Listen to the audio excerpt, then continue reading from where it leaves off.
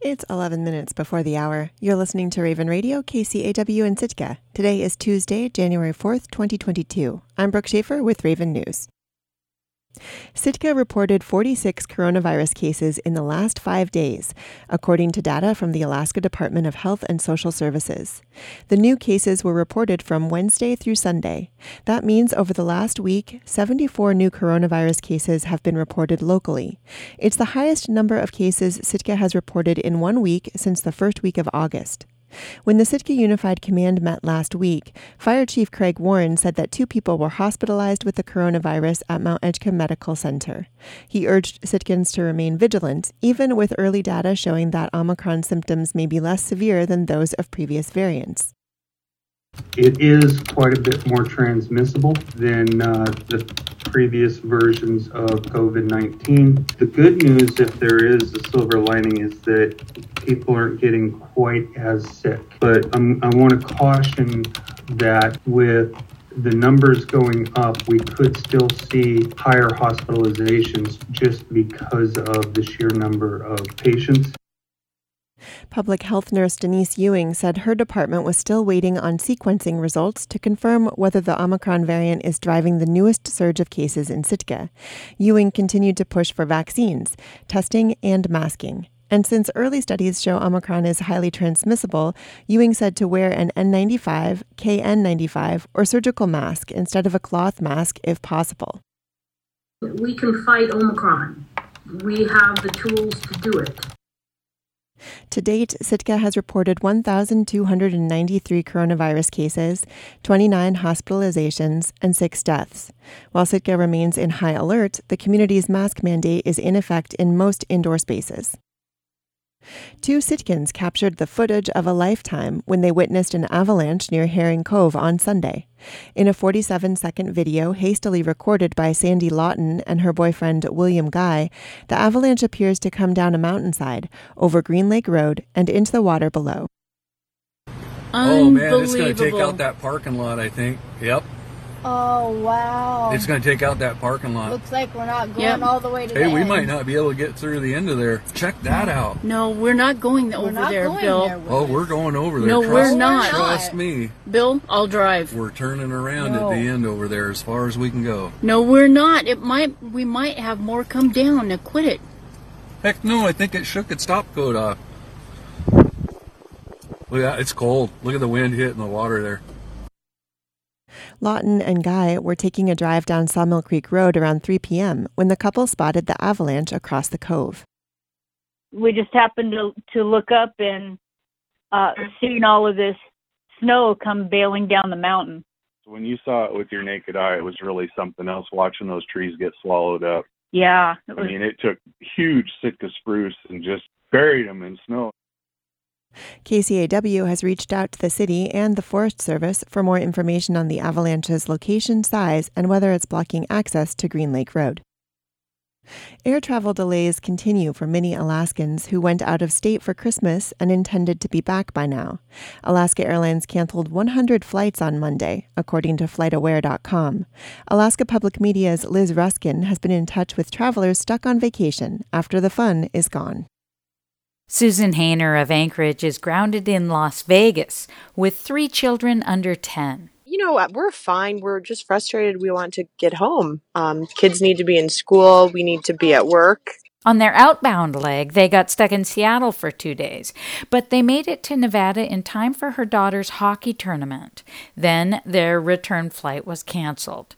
Now, what was supposed to be a 1-week trip is stretching to almost 2. We just extended our stay in the hotel we were staying at before. You know, it's a Marriott, so it's decent.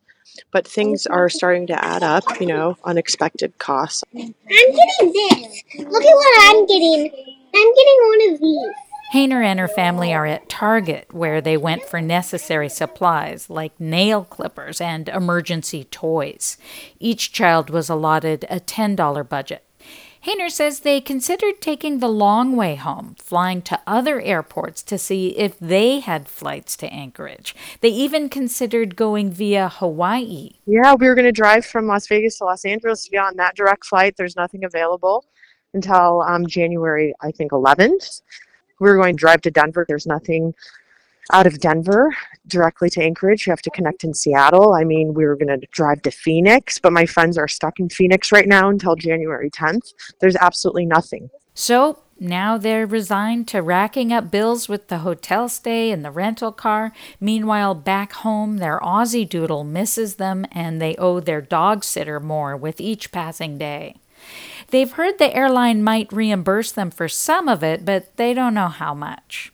Alaska Airlines, like its competitors, cites a combination of weather delays and a high number of employees sidelined by COVID.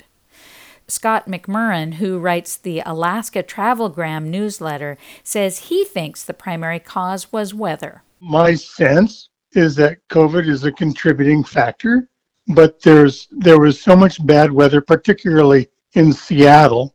But to Hainer, it feels like this is one more thing lost to the pandemic, the trust she used to have in the reliability of air travel. We can't take anything for granted anymore, like having a set schedule or arriving at our destination or going home. The only thing Hainer feels she can rely on now is uncertainty. For Alaska Public Media, I'm Liz Ruskin.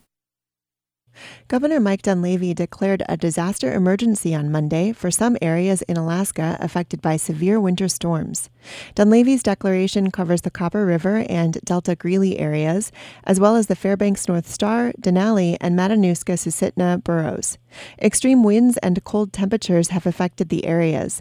At one point over the weekend, 20,000 households in Mat-Su lost power.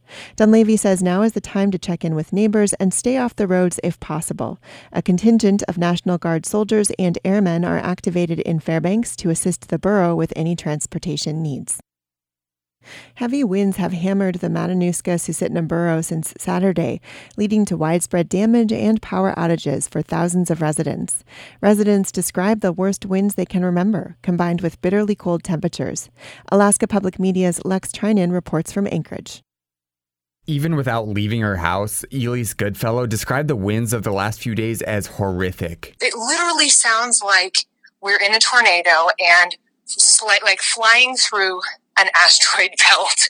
We're just waiting for the debris to hit. She lives in a farmhouse between Palmer and Wasilla with glass doors and large windows that were flexing with each gust. Her neighbor's camper tipped over and blew apart, crushing a nearby fence. Goodfellow had her husband go out and check on it. There's just bits of chunks of metal and pieces of camper just blowing all over the neighborhood. She messaged us and said, if you could watch out for flying metal scraps, that'd be great. Goodfellow hasn't had any serious property damage, but winds of more than 70 miles per hour were still gusting as late as Monday morning. For Goodfellow and many other residents of the Mat-Su, they're the worst winds they can remember. They've torn off roofs from houses, flipped trucks and planes, and knocked down spruce trees, crushing vehicles. The Matanuska Electric Association says nearly a quarter of its customers are without power as of Monday evening. The strongest gusts were recorded on the Glen Highway near the Palmer interchange, where a gust of 91 miles per hour was notched on Sunday evening. Sarah Larimer runs Country Cannabis, a two-story barn that's perched right next to the roundabout on the top of the intersection. We've seen 3 semi-trucks flip. We've seen a full-size 6-place trailer, enclosed trailer flip on the roundabout. Right now there's a semi-truck on the bridge. Debris smashed the window of one of her employees' vehicles, filling it with a heavy snowdrift before workers realized what had happened. The company's steel dumpster blew over and tumbled down the road. Larimer later found it in a ditch. Gusts were dying down by Monday afternoon, but there were new dangers. Now that the snow is off the roads and stuff, now it's picking up gravel and kind of carrying it in this wind tunnel. There's been some little mini twisters that the wind kind of picks up, and it'll kind of look like a mini tornado, and you can see debris and rocks and stuff flying in the air. The full extent of the damage is still being pieced together, but businesses in the commercial area on the Glen Highway on Lake Wasilla were hit hard. Real estate agent Mark Babbitt surveyed some of the wreckage while checking on his properties. He stopped at a KFC that was badly damaged. The sides are totally ripped off. You can just walk in and out of it. There's no way to board it up currently. The Palmer train station, which is the community center there, their pergola, which covers over the steam engine, has ripped down and fallen apart. Wind chills are predicted to get as low as minus 35 degrees over the next few days. Schools were canceled on Monday and Tuesday, and the closure could be extended, says Superintendent Randy Trainey. The main reason for that is our parking lots. They just are not safe for students. And then we can't have kids waiting at bus stops. Not to mention we have so many families and staff who are dealing with broken pipes, no electricity. Officials and the Red Cross set up 2 emergency shelters for residents, some of whom have gone without power for over 2 days. Matanuska Electric Association says it could take till the end of the week before all customers have power back up, so officials expect more people could start checking into the shelter soon. Still, Borough Manager Mike Brown says the area is lucky in one way. We heard of one restaurant where some glass shattered and there was a minor injury to an individual. So we have seen spot reports, but we've been very fortunate not to have any significant injuries and or loss of life at this point. But he cautioned the storm's still not over. A high wind warning is in effect until Wednesday evening, and the National Weather Service says temperatures could drop below 0. Reporting from Anchorage, I'm Lex Trinan. I'm Brooke Schaefer, and this has been Raven News.